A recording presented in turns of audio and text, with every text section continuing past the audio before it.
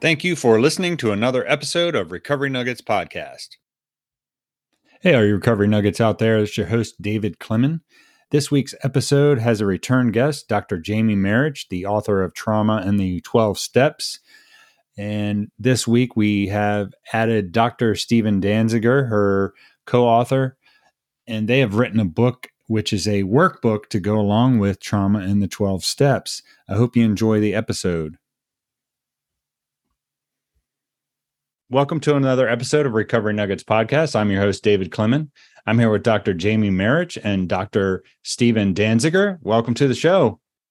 Thank you, David, for having us. Yeah, I appreciate you reaching out to let me know what's going on with you and Trauma and the 12 Steps. And you both are here to talk about the new addition to this, which I think is going to help people out tremendously. So, Dr. Jamie, do you want to start? Yeah, well, I remember the first time I was on Recovery Nuggets, we talked about my main book that I'm known for, Trauma and the 12 Steps, which I first published in 2012. It was released again in an expanded form in 2020. And Steve wrote the foreword for the expanded edition. And he has a fun story to tell you about how he even came into my life through that original book.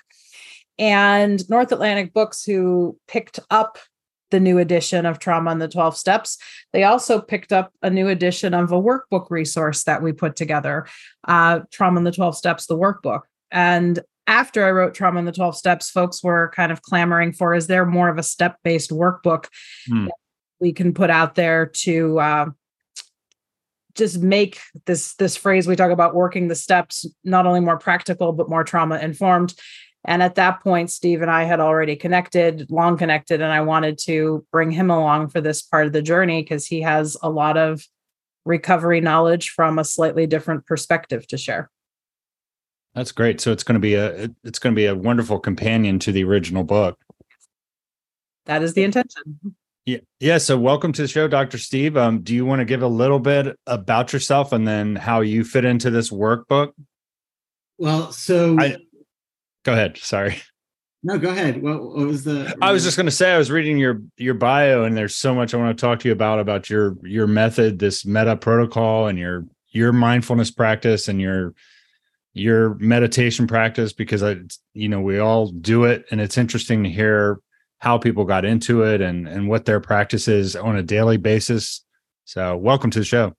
Thank you so much. And I'll just start with 34 years of recovery. And the reason I start there is because then everything else happens because of that, right? And one of those things was one day I was just kind of surfing the interwebs looking for trauma resources and saw this book, Trauma and the 12 Steps.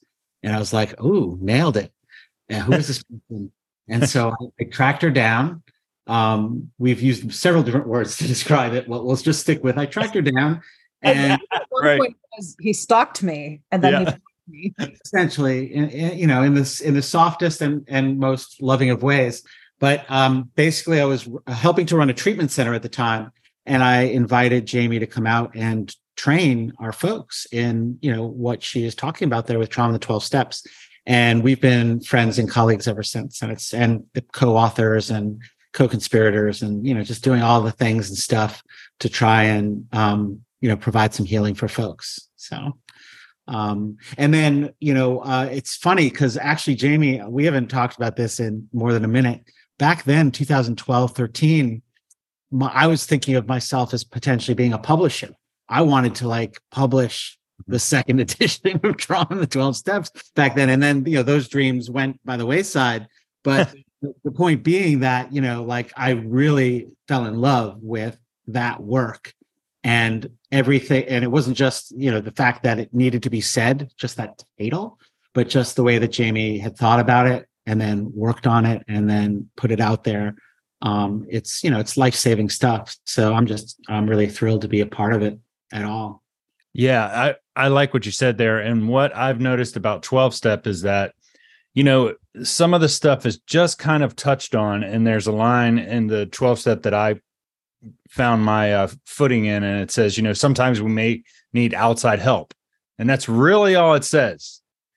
And so when you're going through things and the trauma is not really touched on, I have a similar story about that book, is I had a free Audible credit, and I've shared this with Dr. Jamie. So I'm like looking for recovery and trauma stuff and EMDR, and it came up, and I was at work listening to it, and I'm like, this is awesome. I'm telling everyone about this book because it's that extra, that outside help that really made a lot of sense. And so I was super excited to have you both on here. Thanks for having us. Yeah. So how did this come about? Just people asking, hey, is there something like a guide, or is there just a little bit more to help me go through this processing my trauma? There's a fun story with that, which is connected to the forward writer for this book, Anna David, who Steve actually knew first through LA recovery circles. And at some point, Steve connected us online, and I guested on her podcast at the time. And, it's a big old networking thing when you have recovering folks. And in one of our exchanges, Anna had said to me, it would be great if there was a workbook on doing the 12 steps in a trauma-informed way, because she had people in her network who were wanting to work the steps or work them again. And even when she said work them again, it really struck me that for those of us in long-term recovery, we don't just work them once. We work them in various ways at various seasons of our lives. And so even a note that we have in these workbook sections is some experience, strength, and hope for people who are working them for the first time. Some guidance on people who may be taking another trip through.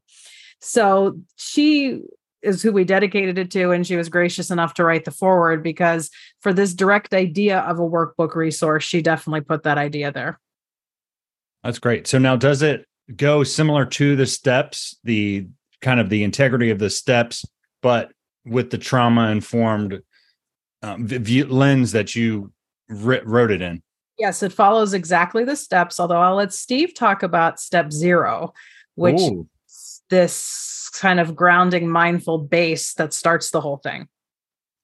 Yeah. So, it's implicit, I think, in the work of the 12 steps and kind of the way that folks, I don't know, my own story, right? I entered meetings and I didn't immediately think, oh, what are those steps and what should I do about them? I just had a landing pad, and there were a bunch of people, in my case, in a basement on the Lower East Side of Manhattan, all with black leather jackets. Everyone was in a band, and they were all smiling and happy, and it was good. And I was like, okay, I'll stay here, right? And for me, that is the essence of step 0, right? Is how do we land the plane safely enough, and then get some preparation. And this comes out of Jamie and I's work with EMDR therapy, where, we don't talk as much about stabilization as we talk about preparation. So really, like, step 1, even though, you could think of it as like a starting place, there's some good preparation that you can do to, even enter that realm. So our step 0 in the book, looks a lot at trying to sort of find at least a modicum of sort of healthy and even joyful kind of aspects of life in order to, just sort of get the engines running and get ready to like stare my powerlessness and unmanageability, down. But I don't have to stare it down anymore. I can look at it more gently and, sort of flexibly. Yeah. I like that, because and when people come in, and I know for me, I wasn't ready to just dive into the trauma. So I wanted to see how I like that step 0. It's like, let's get a happy joy. Let's get a base here. And so what would you say to the people that are afraid of even looking at trauma at all? And how would this book help? Well, piggybacking off what Steve said on preparation, an exercise that I know Steve really contributed to this is the idea of, can you name 100 things that bring you some kind of pleasant sensation, neutral sensation? It could be the mint. It could be taking a shower. It can be like Steve just took a sip of something that is non-alcoholic, just the refreshingness of water, perhaps. And so we encourage people to brainstorm. And yes, we know 100 can seem daunting, although we have 100 spots in the book if people want to start just being aware as they go through life of where are some moments where I can tap into pleasantness or just being okay. And I tell folks, if you can start with 1, 2, 5, start by starting. We use that term a lot in both EMDR and our meditation practice. And so I think having that groundwork, we sometimes directly call it grounding. Some people prefer a term more like anchoring to grounding. Just where can I find those points of, all right, I'm here now, present. Life may not be wonderful, but it's okay. I'm not dying in a fire. And to be more aware of those when they happen, notate what experiences bring those up. And there's a lot of ways we can prepare, which is why I like that in each step, for each section of each step, we include a meditation of some kind. And by meditation, Steve and I take a very practical approach to it. You don't have to be an expert meditator. There's no such thing. As far as I'm concerned, we're all practicing with beginner's mind. We want to give people the support before going into what may overwhelm them as the hard work. Because even this hard work we feel can be tackled if you know what to do with this body, soul, mind level distress that comes up, because so much of the time that distress is just us talking ourselves out of it. I like giving people action plans. Like, here's something you can do. My first sponsor, who had a vital role in saving my life, she always used to say, chapter 6 of the big book is called Into Action, Not Into Thinking. And we hope to give people a lot of those in this workbook. And David, to your point about, folks who are reticent or just anxious about going into the trauma, the work that Jamie has done and that I've done over the years is all dedicated to helping folks to understand that they don't have to dive into the trauma. That's the old school way of thinking, right? It's like, oh, hi, you have trauma. Tell me all about it and we'll work through it. And that's not what we're doing. And I feel like, in addition to what Jamie is talking about, how each step kind of eases a person, let's say, to it as an arc, the approach to working the steps here is such that, there's plenty of preparation before you have to go in the deep end of the pool. I think of all the people over the years that I've come across with relapse or lapse stories that revolve around, and then I got to the 4th step. Right. And then I had to stare it down like that. And then I left, or I drank, or so. No, that's great, because I was talking to Dr. Jamie before, and with 17 years, I wasn't ready to do all the deep trauma till it took some time, like I had to just not use for a while, get some foundation, get that community of recovery, and get the new community of my life, and then do steps several times before I was able to go deeper and see how this stuff affected my life. And then eventually, a life event happened, and then EMDR came into the picture and helped me process. So it's been a journey for sure. And so that's, I think that's good for people to hear, like, you don't have to get clean and then dive into the trauma. That's not how this works. Yeah. And I think we all have our points where it's revealed to us. For me, I was very blessed, as I write about in both the original book and I touch on in the workbook, to have the sponsor I did, who I often say she was trauma informed before the phrase was cool. Because it really kind of came into popularity in the little later in the 2000s, yet right around 2000, 2001, when I met her, I didn't know what the word trauma meant, association at the time, yet just the way she treated me, the way she had an attraction rather than promotionness about her. And after a few months of going to meetings, she was the first one who accurately identified trauma as being a big part of my story. And so I think one of the reasons I did stay around and stick with it is because I had her as a sponsor, for sure. I could have seen in another context that not going so well. And for me, it was at 2 years of clean time, or sober time, where, life revealed itself in a big and powerful way. And I knew that outside help would be needed.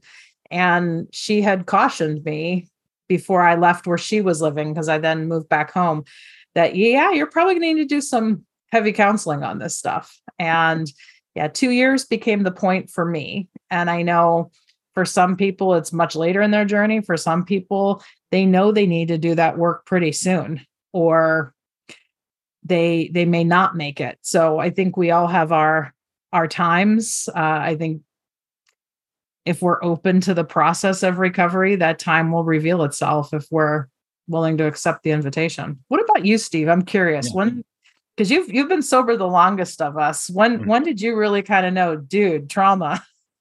That's funny that you said it was 2 years for you. So I had two sponsors in the beginning, because I always thought I'm twice as messed up as everybody else, so I need an extra guy. And they both make appearances in the workbook. And one of them was fond of saying, about steps 1, 2, and 3, just do the waltz, just keep on doing the waltz, and don't worry, we'll get to the rest of it. And then the other one, Randy from the Bronx, he said, when I had 2 years, he said, welcome to 2 years. He said, I have some good news and some bad news. Good news is you get your feelings back. Bad news is you get your feelings back, right? And that's exactly what that is, right? It's like feelings, the deep feelings, the deep feelings connected to the traumatic and the adverse life events that haven't been processed correctly. And then all of a sudden, I've been awake now for 2 years, and my body has settled down sufficiently, and my mind has even settled down sufficiently to just reveal it to me. Like kind of, I think Jamie was alluding to. It's like, there it was. And thank goodness, because I was sort of following instructions from those two sponsors, and they too said, you might want to get one of those professional people on this job, So I already had a therapist. I had a Buddhist monk friend, who provided some care that way. And I had those two sponsors and a whole crew, because I was one of those people. I went to, they said go to 90 meetings in 90 days. So I went to 360 in 90 days and took it from there.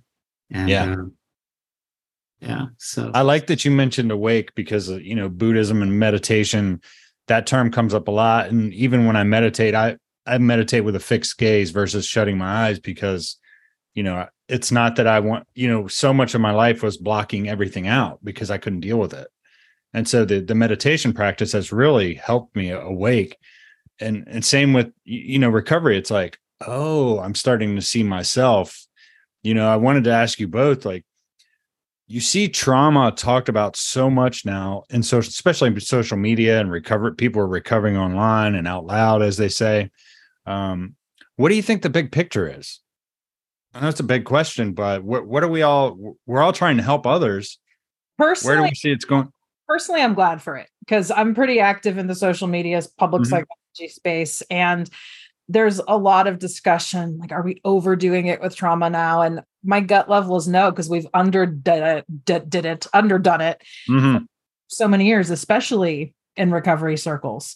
There was almost this taboo about don't dig too deep into it, or else, or it may overwhelm, or it may put you into this excuse-based thinking. So I'm glad we're talking more about trauma. And part of how I've always looked at it as a big picture thing, and this is in any of my books, not even just these two, that trauma means wound.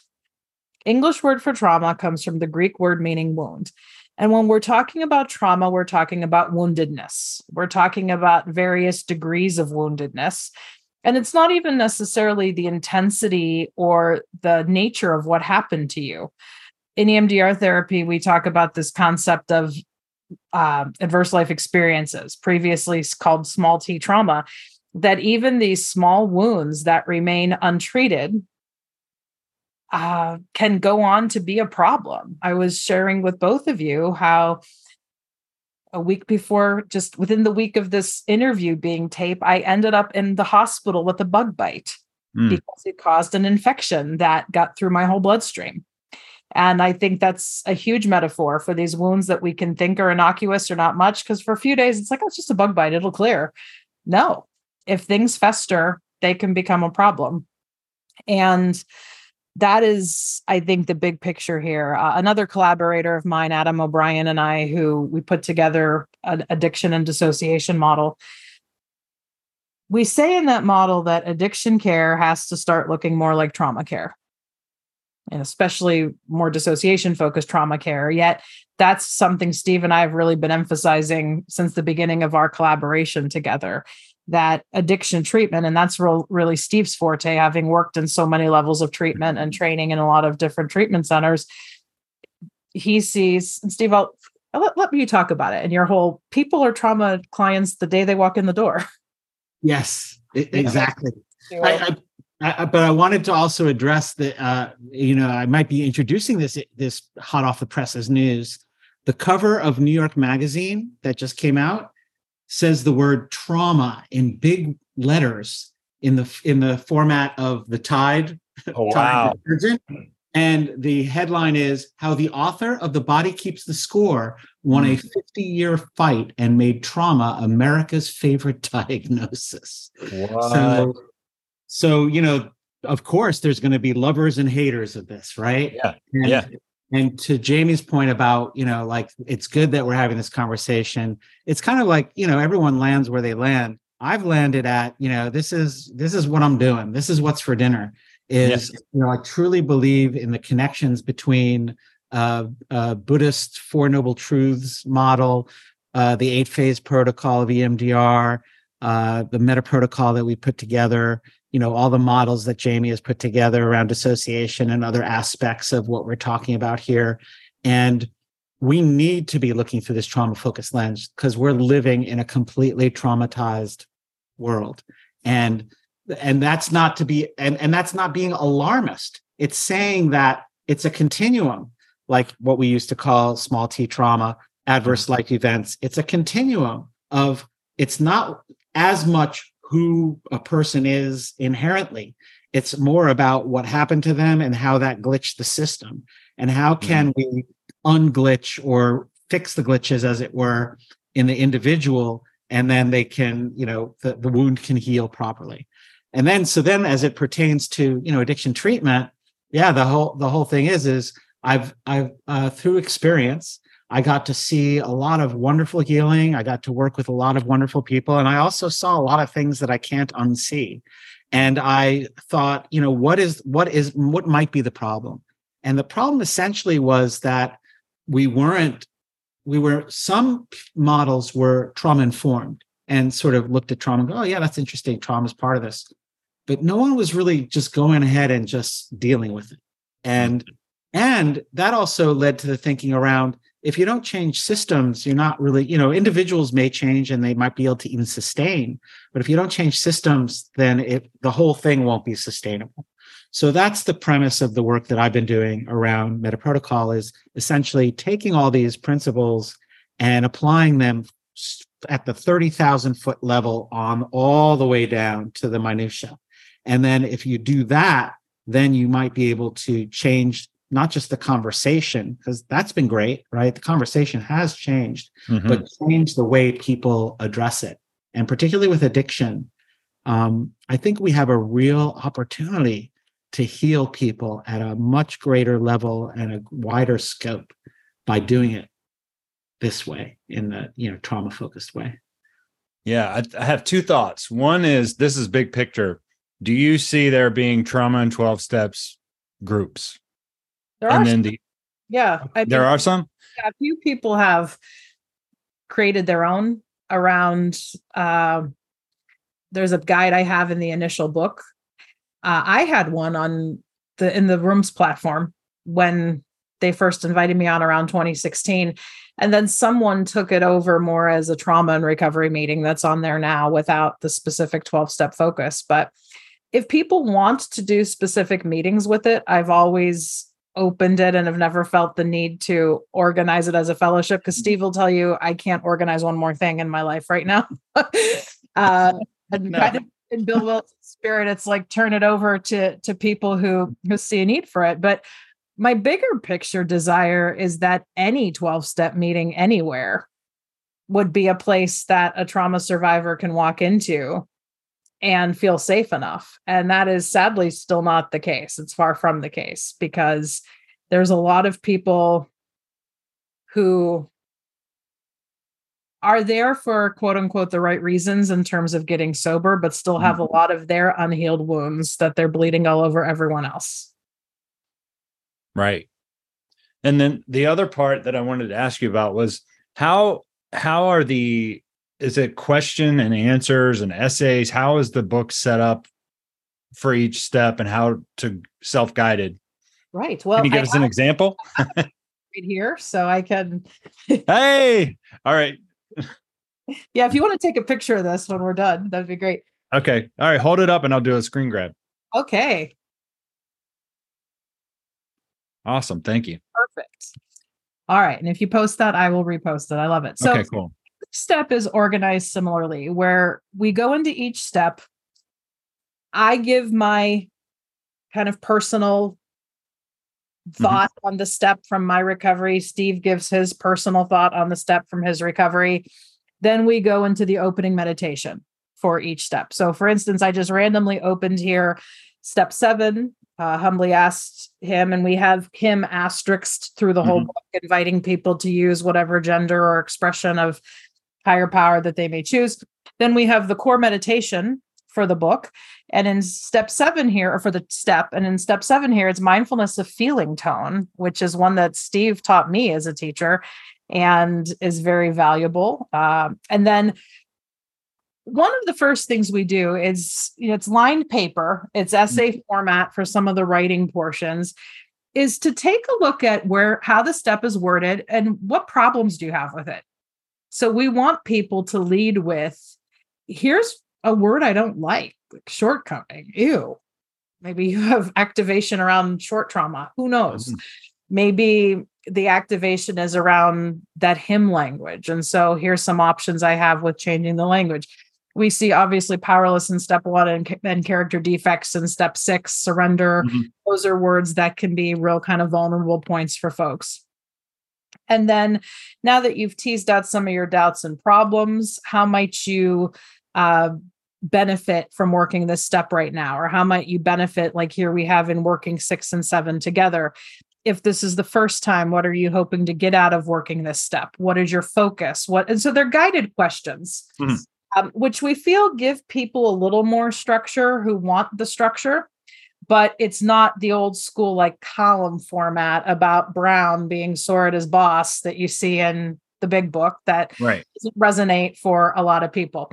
And then this is my favorite part. Steve and I are both expressive artists in our various media that we play with. And so we have non-lined paper here for the next step. And that's if writing the step doesn't feel like it's the best fit for you right now, can you draw something that might feel more appropriate or write a playlist of music? And then on the next page, we have a free writing to complete whatever work you may need to complete about the step.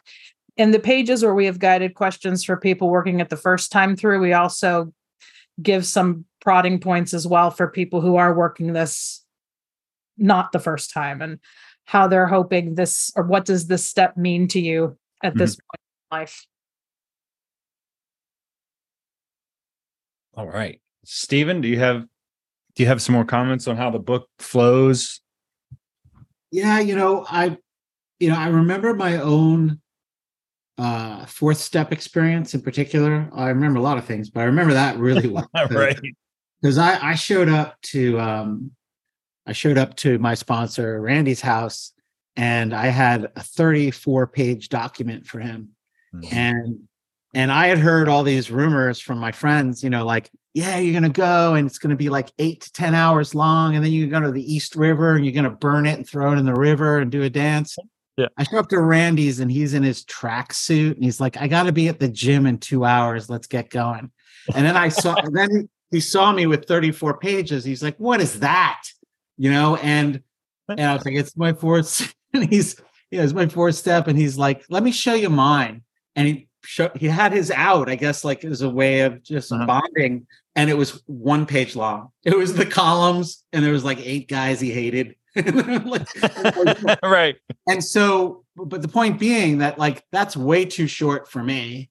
And 34 pages of narrative was way too long for him. It's a little much. What's that? It's a little much. Oh, look, I have people who wrote, novella and even novel length. Oh, sure. Yeah. Oh, yeah. But and Jamie, I think you've heard there. Yeah, I think Jamie, you've heard this story. Is the way that the 5th step went with him was I was doing the thing, and he's like, I was starting to read the 34 pages, and he's just like, stop, just give it to me, let me read it. And I'm just sitting there kind of like, yike, yike, yike. And he's reading it, and he goes, this is not 34 pages long. I was like, what, did I like misnumber the pages? He goes, this is 3 pages long. You do the same dumb shit to different people 3 pages at a time. And that was one of my first spiritual experiences in the program, because he nailed it. And I was relieved. Like, I thought I was 34 pages of bad. And he's like, you're just like 3 pages of like, kind of like, you're short, like missing the mark, right? The actual definition of the word sin, right? The meaning of the word sin, off the mark, right? Miss the mark.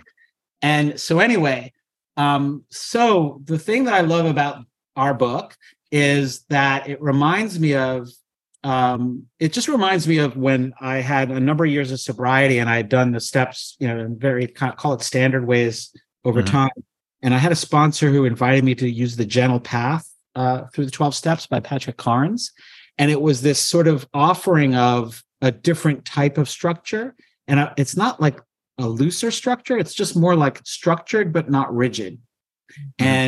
And that's the reason why Jamie and I got along. I think one of the reasons, like from the beginning, is because I saw that in all of her approaches and kind of the way that she was seeing things. It's like structured, good, like at the same time, a little bit on the punk rock side, like, not gonna, don't fence me in, but give me some good fencing so that I can walk a path of, recovery. And so I feel like this is an organically constructed, middle ground between 34 pages and one wrinkled kind of like weird. It was all scruffy, that one page of Randy. Middle path. Middle path. Easier. So yeah, the path is the goal. The goal is the path. It's. I was thinking about my first 4th step, and I too wrote a novella, and the only thing I remember is I thought, this guy is super patient. He sat with me for 4 hours and listened to it. And he wrote down assets and defects and gave me spiritual principles to work with it. And the only line I remember reading out of all of those pages was, avoidance is the key to strong denial. And that was me my whole life. Like I just always avoided it. And there was this powerful denial about who I really was when I was using, and it's interesting when you write and then you share it with someone. So is there a sharing, if this isn't necessarily with a sponsor, is this have an avenue to share with someone to have that relief part of it, and maybe in the 5th step? Well, something I've always advocated in the Trauma and the 12 Steps work is it just says to God, to ourselves, and to another human being. And that other human being can literally be anybody who feels safe enough for you in this moment. I believe in a lot of cases, it is more, if not most appropriate for a professional therapist to hear a 5th step, especially if the reason that you were stalling and doing a 4th and 5th step was very trauma soaked. And it was related a lot to the trauma. So as a therapist, I've heard many 5th steps in that capacity. And I remember the first one I heard, my client said, you are hearing it because you have confidentiality. I don't trust, like, I love my sponsor, but I just don't want anybody in the program hearing this. So that just really struck me that many people want that extra layer of protection. I worked my first 5th with a priest because I was still walking a pretty traditionally religious path back then. And I don't regret it. I had a wonderful experience. A couple 5th steps I've done with priests, and my long-term sponsor was a Methodist minister. And I think you work it with whoever feels appropriate for you. And Steve knows this. Don't let people tell you how things should be. Like, you should work it with a sponsor, or you should work it. The step just says another human being. Stephen, do you think that this book would help people that don't necessarily have addiction issues, but they struggle in life just because of trauma?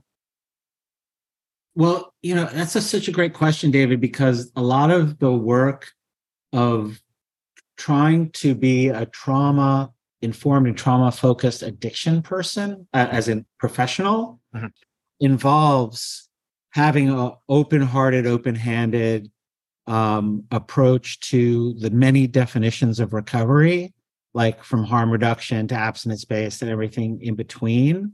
And so much of my practice over the years has been about meeting people and coming in through the trauma door, right?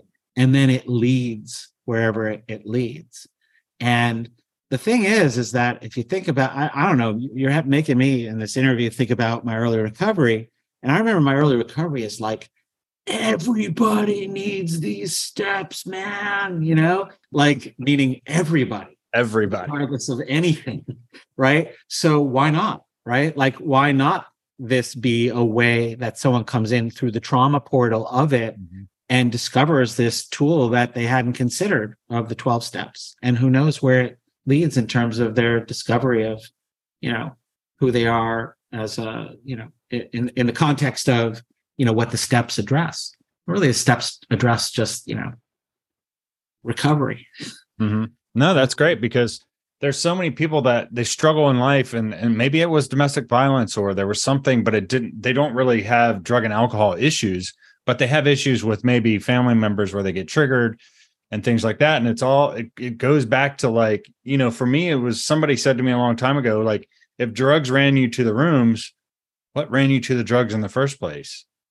And so once I got there and then was able to look at that stuff through the steps, there was a lot of freedom in that. And then what I wanted to ask as well is, like, as far as working with your trauma, like I did a deep dive a couple years ago when I was doing EMDR and found this book and some other things. And I found that once I got into it, I was really into it. And then I got to a point where I said, you know what? I need to, like, take a break from really being in there all the time and coming back out. And then now there's some things that have popped up. I'm like, you know what? I might want to go back and do some more EMDR. So what say you, Dr. Jamie, about that?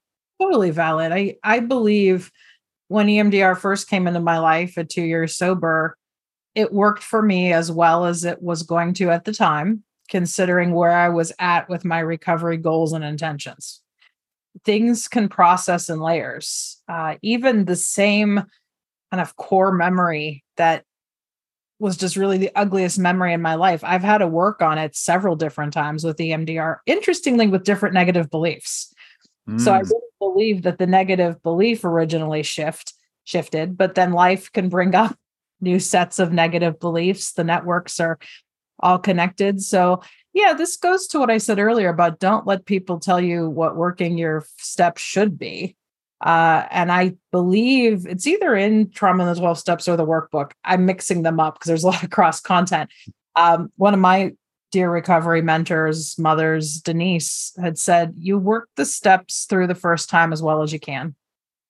You can always go back again. And I've long said that the 8 phases of EMDR are like the 12 steps. It's not 1, 8, you're done. You can keep going through them over and over. They're intended to be cyclical. So I always get a little, when people, even in my field, talk about, it's one and done. You should be able to clear that trauma out, and then it'll never bother you again. Okay. Yeah. Nice. I'm glad that's the case for you, but it is a layered experience, and that's okay. And really, to sum it up again, don't let people tell you how things should look with your addiction recovery or your trauma recovery. It's your recovery, your path. Yeah. How about you, Dr. Steve? Yeah, I love that EMDR therapy is constructed in such a way, and sort of the underpinnings of EMDR therapy, it's constructed in a way that it's meant to have a beginning, a middle, and an end, right? And beginning, middle, and end doesn't mean that at the end you're, as my daughter used to say when she was younger, pooping puppies and barfing unicorns, right? It means that you're living your most adaptive life, your best life, a life free of that which was happening when you were just beset with all this post-traumatic, stress, right? And then moving along in life, and something happens, or you have a thought, or things change and something gets triggered. And here's the best part of that, though, is that you went through EMDR therapy, you know exactly where to go, what to do. Mm-hmm. And there's every good chance that it might be a case where you go back to your old EMDR therapist or to an un-EMDR therapist and I'm thinking of a lot of different of my clients from the past, come to the therapist for like 3, 4, 5 sessions and, sort of deal with that because you set this sort of stage for, doing that kind of work in this way. And that's what I love about, like, when you think about EMDR and the 8-phase protocol as a technology, you can think about the 12 steps are a technology, right? Like that you can come back to over and over again, individual steps, working all the steps, and like when I think about my step work over the years, right? First one was 34 pages. There's never been any other one that's been anywhere near 34 pages, right? It would take a lot of hard work and being a really not nice, sober person, to build up another, big fourth step like that. So anyway, feel very much the same way about it's not Men in Black. It's not Eternal Sunshine of the Spotless Mind. It's this transformative experience, and then life keeps transforming. So, Steve, I think one day in one of these courses we teach, when we have to write post tests, that'll be a question. How long was Dr. Steve's first fourth step? That would be a good one. So let me ask you both, since you both practice EMDR, when I went through it, my counselor, she used the hand, modules, ones that vibrate back and forth. And then during COVID, we did some Zoom where she put a green dot on the screen and went back and forth. Do you both have a preferred method, or does it matter? Steve knows my answer to this. Well, it's same as my answer, but you go first. Yeah. You let the client choose. I believe very powerfully in choice wherever you can create it for folks. And oh gosh, EMDR people split hairs all the time about which one they think is best and what research shows and whatnot. All of them can work if it's the right fit for the person. So I offer all of them as options. I like to tell my clients we can switch it up if needed. You may discover one works for you better. And so I've kind of developed a question. How do you take your EMDR? 3 times. I like that. Or hand movements, eye movements, and then maybe you switch over to audio tones. I don't know. So that's very much my feeling on it. And that's what we teach in our curriculum, Institute for Creative Mindfulness, because we train EMDR therapists as well. Yeah. Dr. Steve, what I was going to ask you both. Well, go ahead and hear your answer. Oh, no, I was just going to say, like I said before she even said anything, same thing. Like the client choice, it's so key because, a big part of EMDR is just getting, call it the buy-in, make it so that it's doable. And all 3 methods, as it were, work. And so, onward. And it's actually, there's healing inherent in just offering the choice. The more choices we offer clients, traumatized clients, the more healing there is in that empowerment. So I like that. So for the person that maybe doesn't know what EMDR is, we've kind of talked about it a lot, but there may be someone that doesn't actually know what it stands for and how it works. Can you elaborate on that as well? Steve, you take that one. So, and fill in any blanks. So EMDR therapy is an evidence-based treatment, according to the World Health Organization and others, for PTSD, but also if you're looking through that lens of, and I'll do it, Jamie, quote unquote evidence-based treatment, to quote unquote Judith Herman.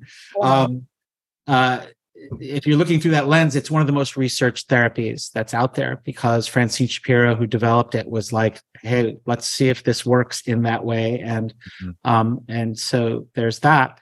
But what it is, as far as I'm concerned, is the greatest hits of Eastern, Western, and indigenous psychology and spiritual practice that involves the fact that just doing straight talk therapy only engages or primarily engages the cognitive area, which is not where anything that has been stuck in the system as a trauma response, that's not where it lives. It never made it there as such. And so bilateral stimulation, which, the back and forth eye movements or the back and forth tactile or the back and forth audio tones, are one of the ways, and the primary way in EMDR therapy, to produce that movement and that change in order so that the activation of the old memory can then be moved along the linking and healing transformative path that it never was able to go down in the original instance. And the final result of that is that it is maladaptive material, maladaptively held and linked material now becomes adaptively resolved. And one of my favorite ways to think of it is at the end of an EMDR therapy session where it's gone to a 0 in distress and it's gone to its highest number in terms of a newly found positive belief, that the whole system really understands, yes, that happened and it's not happening now. It's like a lot of times you'll hear a client describe it somewhat like looks like a black and white picture now. It's about 5 feet in front of me. I can see it's me. I still have an opinion about it. It was awful, but I'm okay now, right here. And so that has profound implications. It's not just that in the moment relief. It's all that transformation of the memory and the material that has happened that resulted in that.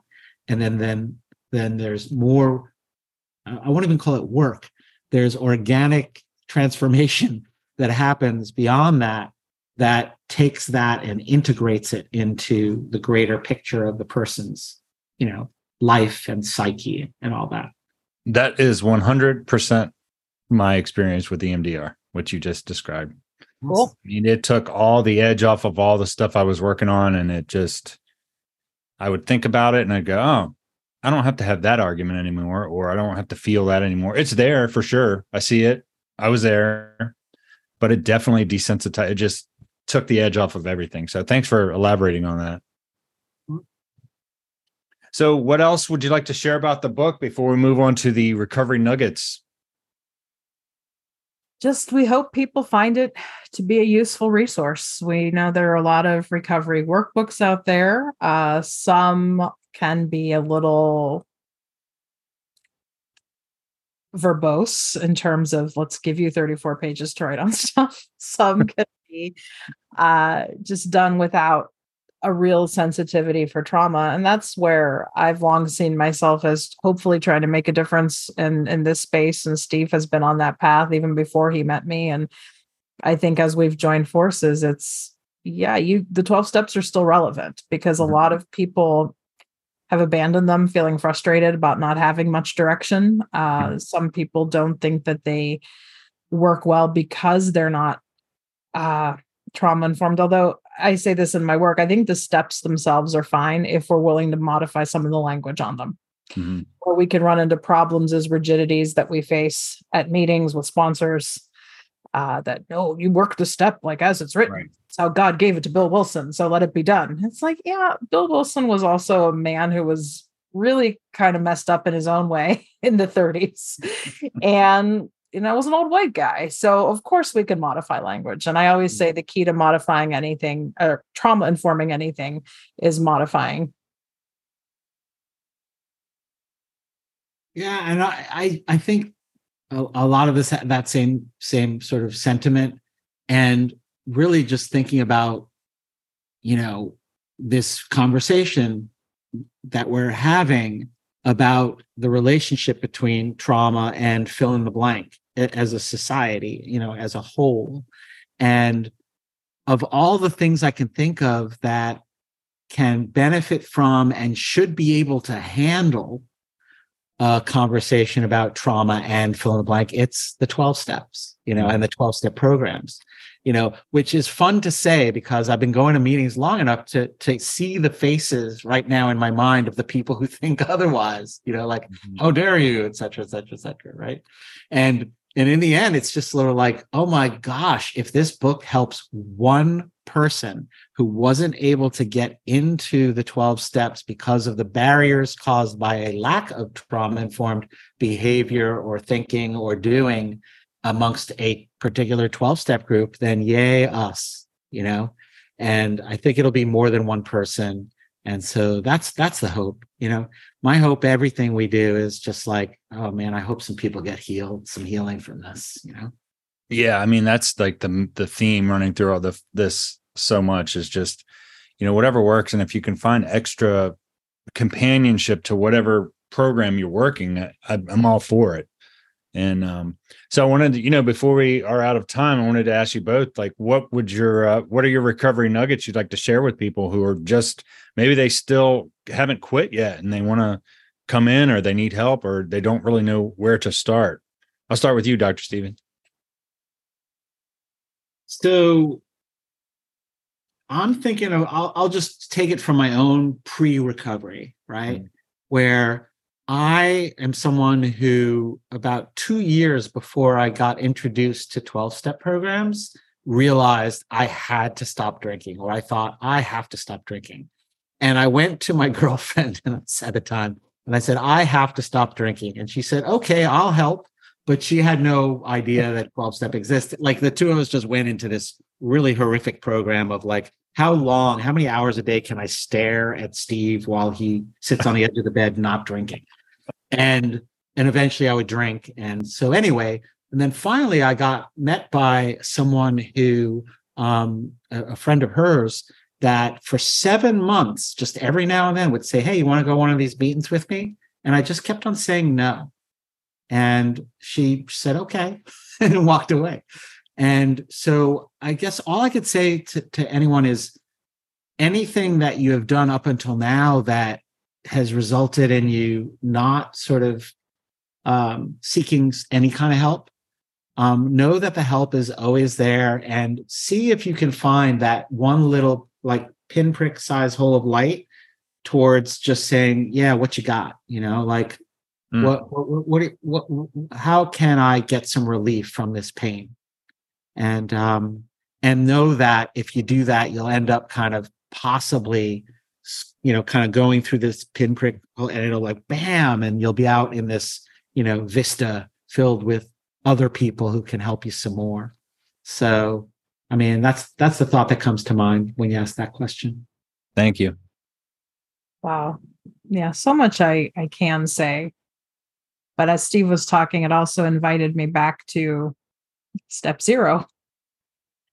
Before I even realized what alcoholism or addiction was, and just knowing something's got to change or you're going to die. And if you're hearing that voice or that prompting, that energy in any way, trust it. Because whether that's your conceptualization of God or higher power, whether it's your gut, your intuition, there's something there. And as a person now who has 21 continuous years, I still live with a lot of people in active addiction around me. And it's sad is an insufficient word, because something I've seen, if you're open to hearing a voice all these years down the path, is every year I've been sober, something horrible has happened. There's been some major thing I've had to deal with. Divorce twice in recovery, the pandemic, other stuff. Mm-hmm. I can honestly say now, taking a drink would not have made any of that better.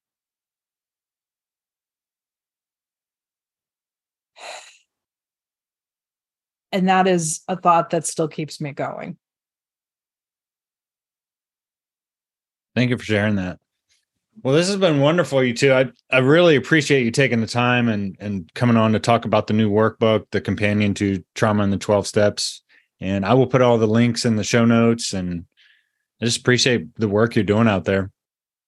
Thank you, David. It's been a great kind of mini meeting we've had, right? Yeah, it really has.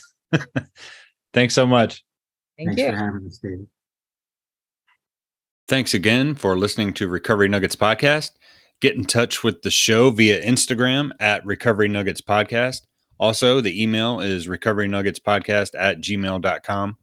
Please subscribe to the podcast on Apple or Spotify. Thank you for showing up for your recovery today. Recovery Nuggets Podcast and guests are not representatives of any 12-step program. I'm not a doctor, counselor, or therapist. I share my experience, strength, and hope. Guests of the show share their personal experiences and opinions. Take what you like and leave the rest.